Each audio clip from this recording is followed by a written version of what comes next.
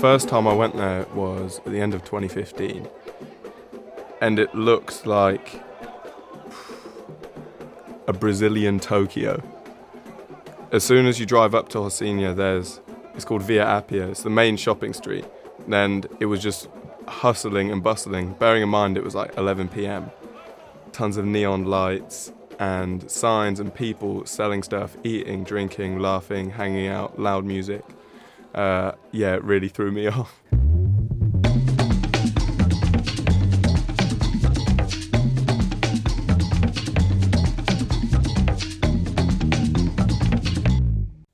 When most people leave school, they'll either go on a gap year or head to university or get a job. Not Mikey Krzyzanowski. So this is a guy that you've probably never heard of. I was put in touch with him through a mate, actually.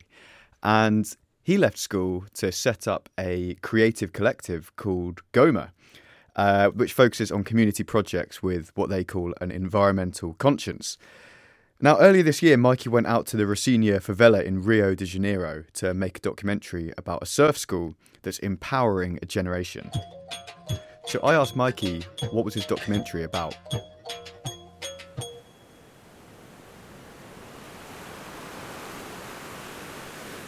So there's a group of surfers in the favela, and I think there's about 4 generations of surfers that have passed through Rocinha. And what they do is they teach kids how to surf, they repair broken boards they find on the beach, and they also link them up with local English schools to make sure they're learning a second language. And I wanted to show their message to the world because, as opposed to the school I was volunteering at, they were quite inexperienced in getting volunteer help and getting funding, and they're just kind of running it super grassroots level. So the documentary aims to show the surfers and the amazing work they do, and also to act as a bit of a brushstroke on a new picture of Rocinha, because there just hasn't been enough media or whatnot showing the amazing things that are there visually and in the community too. How did you come across the surf school in the first place? So the first time I met the surfers was on a Wednesday where they go and they have their English classes, because I wanted to learn how to surf. And someone told me roughly where their HQ was, and I couldn't find it. And the reason I couldn't find it is because it's on the second floor of someone's house. You have to climb up a ladder, get past a chicken that sits there all day, and they've got this kind of little shed made out of brick and mortar. It's crazy. It is so cool. Yeah, couldn't find them myself the first time, but taught them English on a Wednesday. That was how I first met them. Yeah.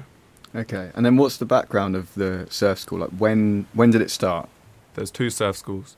There's a Surf Escola de Rocinha and there's Associação de Surf Rocinha. Formerly, ASR were founded around 10 years ago.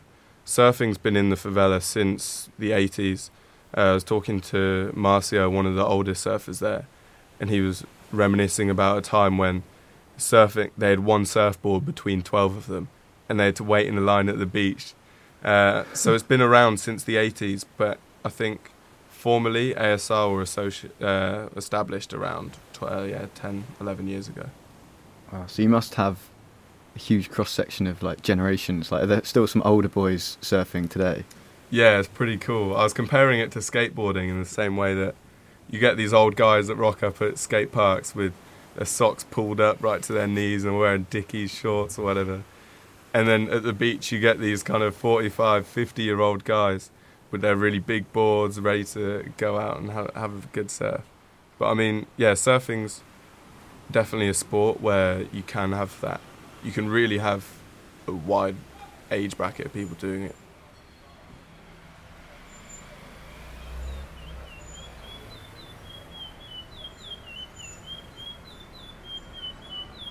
What is it actually like during the day, midday in Rocinha? Midday in Rocinha is probably, I'd say, quite quiet, especially in the summer when it gets quite hot. Everyone's kind of sheltering from the heat a little bit. You may find a couple tanned old men with their bellies out drinking a beer on the street. You can probably hear some music in the background, some really loud bass. You'll hear a lot of motorbikes rushing up and down the streets. Yeah, I think the day starts quite slowly. It's very relaxed and it's very sociable. It's not like London where everyone's got a direction. Did you find yourself getting into the swing of that lifestyle? Without a doubt. Brazilians, I'm used to being 10 minutes early for everywhere I go, and Brazilians have a completely different schedule to mine. So I ended up kind of walking around, once I wasn't a shade of off-white, walking around, get my t-shirt off, hanging out, being 20 minutes late for everything, and it's a very fun way of life and very relaxed, but not something I want to do till I'm like 60, I don't think. At what point do people normally go off and go surfing, and what's the surf culture actually like on the beach? So I'd say the local beach to Rocinha is really amazing because so it's called São Conrado, and it's shared between Rocinha and São Conrado, a more affluent, rich neighbourhood next to it. And it's one of the only beaches in Rio where you can kind of leave your bag unattended and not have to worry about people stealing anything. The surf community and their presence on the beach, I'd say it's obvious they're there because they're there in their numbers. They're all together laughing, kind of making a bit of noise. They've definitely got a strong beach presence. You know they're there and they're having a good time. Right. But Rocinha, the surfers, one of the most amazing things about them that I love is surfers go to bed early and they wake up early. And that's something that if you can instill that in younger kids, especially when they're like 13 or 14, instead of kids here that might be staying up till 4 a.m. watching videos on YouTube, they're in bed by 10 o'clock and they're up at like 5 a.m., 4:30 a.m., ready to get that good surf. And that's a really beautiful time in the favela, where there's still that kind of iridescent blue light before the sun's rising. And they all meet up. Everyone's still a little bit sleepy, but they're all walking down to the beach together. They grab their boards and go. Wow. It sounds so much more rounded than British kids. Yeah, I mean, that's what was amazing. So I taught the surfers English class. Now I taught a normal English class with just kids from the day school.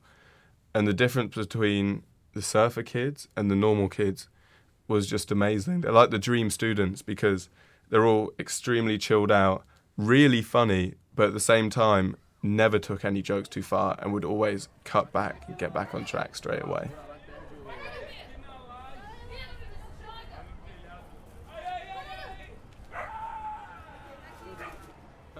What you've just painted is a picture of what sounds like quite a rosy and dreamy place where it's beautiful and there's a good culture there and you've got these well-behaved kids who go off surfing. But there are a lot of problems in the favela as well. And how much of that did you see while you were out there?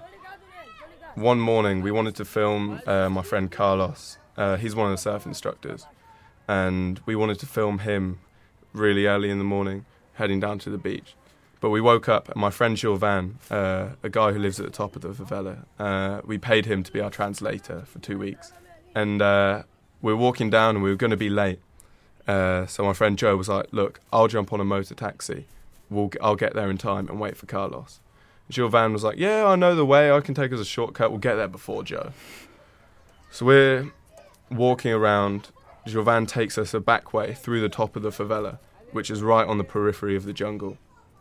But as we walked up to the spot where we were going to meet my friend Carlos, I just saw a slightly worried Joe who was sat with, I'd say, 4 kids with machine guns next to him, 2 guys further down the road with guns. I tried to just play it cool as much as I could. So we were sat there at 5:30 in the morning, surrounded by these kids, and we were all just kind of hanging out together. They didn't say anything to us. We didn't say anything to them. They were just playing cards and hanging out. And I think it ended up being a really peaceful moment. Just a quick reminder that if you're enjoying the podcast, you can subscribe to the show on iTunes or wherever you listen to your podcasts. You could even give us a rating and a review on iTunes, which will also help others to discover the show. Now, back to Mikey. Can you tell me a bit about the drug culture in the favelas? So, quite notorious, the drug gangs in favelas. In Rocinha, there was a big pacification by the police in 2008 where the police came in, they tried to flush all of this out because it was run by the traficantes, the drug gangs, until then. So the traficantes would be using the money to pay for the school buses, give loans to local businesses, and there's a lot of interesting discussion amongst the community about whether it was better before or post-pacification. But the traficantes, it's a structural thing where you'll have younger kids who would just look out, sat on the corner of streets. They'll have walkie-talkies or whatnot. You'll have slightly older kids then further into the favela, down some paths with guns. I've never seen anyone else kind of older than that. And something that in the documentary we chose not to shine a light on, because these kids they're very glamorized, and they're with the money they're going to buy Ralph Lauren and Calvin Klein and whatnot. We just didn't want to give them any more limelight. And of course everyone's going to shoot a documentary and try and get that shot of a kid with a gun. And I think it's just not what we were trying to do, and a bit of a kind of, it's almost like a low-lying fruit. Oh my God. A Wesley interview, take 2, day 5. Here we go. Você pode nos dizer uma história engraçada de você ou do surf? Ou dos seus amigos? Uma história engraçada. Eu não sei nenhuma história engraçada. A lot of the surfers in their interviews, they say we want to raise athletes and create citizens. And I think that was their drive they wanted to give kids in the favela a direction, whether that's because they're skipping school or going to go down the wrong path. I know that from hanging out with Carlos and Wesley even says he counts in the interview, he was like, I think we've got around 10 of my friends that have gone down the wrong path, and only about 3 of those are left. Alguns dos meus amigos que foram no caminho errado, a maioria tudo morreu. Só ficaram 2, 3. And he said, I have like 10 friends that went the wrong way. Most of them died. The rest, like 1 or 2. Wow. And that's when it really hits you, like, so this isn't just about getting down to the beach and having fun. It's really real out here. Yeah. How old's Wesley? Wesley's 15. And that's what... I started crying. So my friend Joe while Wesley was doing his interview, me and Joe were sat in the room behind him, and Joe was quickly transcribing in English what he was saying, just so we had a rough idea and if he was answering questions correctly. And it's just a horrible thing to realise that a 15-year-old kid is having to live through that. Wow. What's the water quality like there? Is it right? So the water at San Conrado, there's a big issue with pollution. So the infrastructure in the favela hasn't had nowhere near as much money put into it as, say, the military policing have. You can smell like human waste everywhere, especially after it rains and everything kind of gets flushed out. And then sometimes the Valao, this specific area of the sewer, it can overflow, and then people are having to walk through it. It's disgusting. And that all goes straight to the beach and straight into the best spot for surfing. And they've moved the pipe with the raw sewage that goes straight into the sea untreated. And there's been talks about, the surfers said, there's people that are putting chemicals in the water so that it gets rid of the smell, and you can't see the big kind of murky brown puddle it almost leaves behind. So even now you're what, 19, 20? 20, just turned 20. Just turned yesterday. 20. Oh, right. Happy birthday. Thank you very much. So a lot of people your age, I would say the vast majority of people would either go on a gap year, go to university, or get a job, like a normal job. And you're doing something completely different. Why is that? I think I really realised, I think on the first trip out there, that I don't want to be doing a job when I'm older that isn't going to be helping someone. And that doesn't necessarily mean charity work. Literally, I think like being a teacher is a perfect example of that. You're doing an amazing thing, raising the next generation. Being a teacher is kind of a perfect example of doing something that really does help people in the long term anyway. But yeah, I really realised that I don't want to be doing a job that isn't going to be helping people. Oh man! So what's the next project?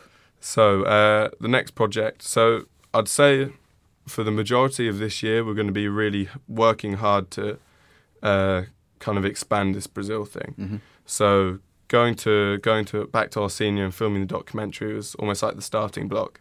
After this, we're going to be focusing on one environmental project and one social project in the favela.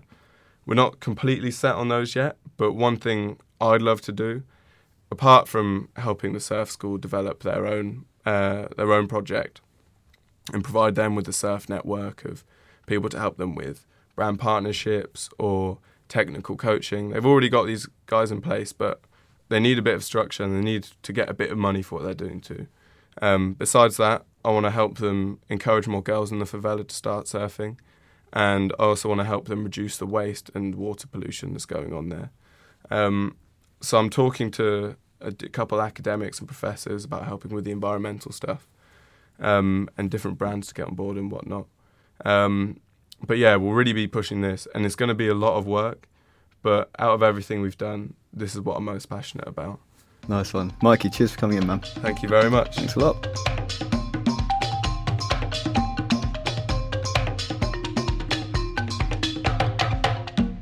In my opinion, the very best travel writing and travel documentaries are the ones that zoom right in, without any filters, into a moment or individual or a cross-section of society. And it feels like this is exactly what Goma are going to capture with their documentary. So I'm really excited to see the final cut. And if you're interested in Goma's documentary and the developments of their work in Brazil, you can check out their Instagram page at Goma Collective. Thank you to Mikey for coming in. Cheers also to George D and Keith Drew from Rough Guides, my producer Alana Chance, Olivia Toy for helping out in the studio, and thank you to my exec producers Laura Sheeter and Ruth Barnes from Chalk and Blade. And if you're enjoying the podcast and want to keep up to date with our episodes, you can subscribe right now. It's free and takes just one click. You can also rate and review the show on iTunes. We would love to hear from you.